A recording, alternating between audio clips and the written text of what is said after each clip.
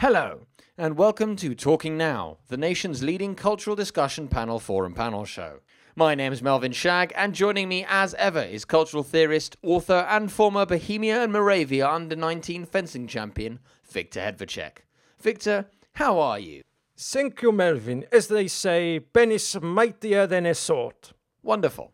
So, Victor, I understand that you were recently greeted by the concerned faces of your family and your doctor, who ordered you to put down those pastries and go on a fitness binge. So how have you been affecting both the pleas of your family and the orders of your GP? Well, it has been a rather difficult period for me because I have decided to undertake something of a fitness regime, a regime change, as I like to think of it, because it has contained some violent and painful uprisings. But I come out the other side and things seem to be okay.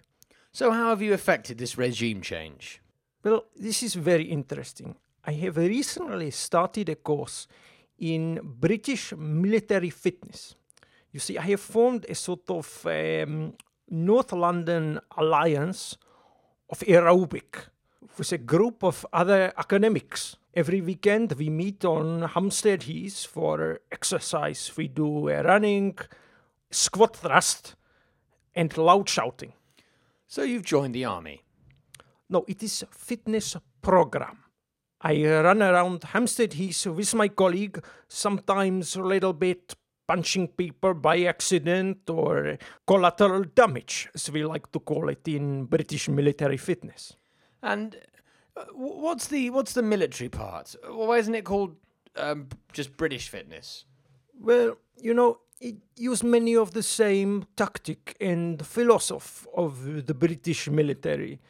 In many ways, it's a lot like Czech military fitness, except sometimes British try to appease a fitness instructor and then go home. Victor, your new sporting prowess is hardly surprising. You, like me, have a semi-illustrious amateur athletic past where you competed, if I remember correctly, with some success in a number of athletic events before the bright lights of academia lured you away from the bright lights of Soviet athletics. Quite right. I was local champion. I was expert for Czech modern pentathlon, which is shot put, javelin, running, jumping, more shot put. Why is shot put in there twice? Yes, shot put twice, but second time you throw with two balls. One left hand, one right. It is very practical. Practical? Yes, you have to remember pentathlon, particularly modern pentathlon, is training for daily life. Training the skills you need to survive. Maybe for me, should change a bit now. So I do high jumping, long jumping, sometimes normal jumping, fiddling, tax return, and running away from home office. Well, pentathlon, athletics as an entire discipline, obviously has its roots in the classical world, specifically ancient Greece.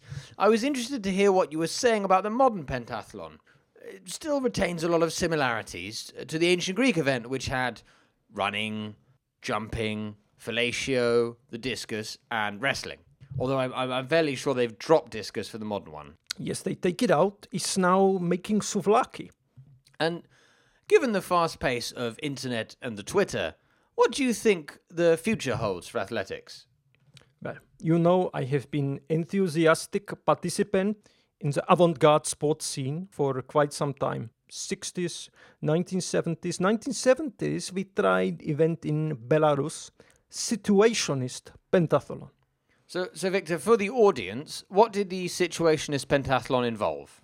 Mostly, it was just trying to punch Sebastian Coe, the Lord of Coe, repeatedly in the face. This was quite a challenge because this was when he was in his prime, so he was more difficult to catch. And how did this all pan out? Was it a success at all?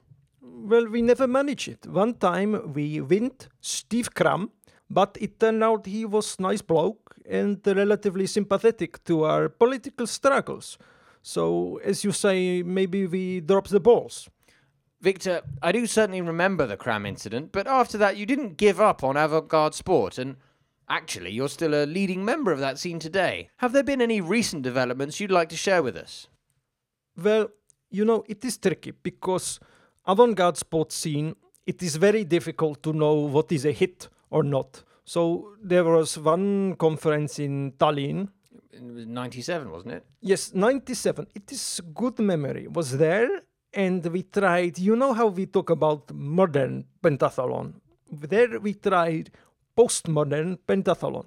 But it was not so good because after a while nobody can work out what is point or who is win or now who care, and then again what is point.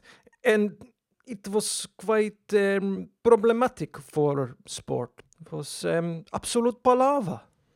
Well, thank you, Victor. As usual, it's been a very stimulating conversation. That's all we have time for now. If you're interested in hearing any more about sport from me, then I'm afraid you're out of luck. Sport is a pointless endeavour as far as I'm concerned, but I understand Victor will be joining some of our colleagues on a conventional sports show.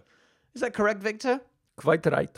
On Saturday afternoon, you can catch me join the grandstand team for a highlight of Tranmere Rovers against the Bolton. My agent tell me they line me up to fill Des Lynam's slot. Wonderful. Well, we'll tune in on Saturday, and thank you for that, Victor.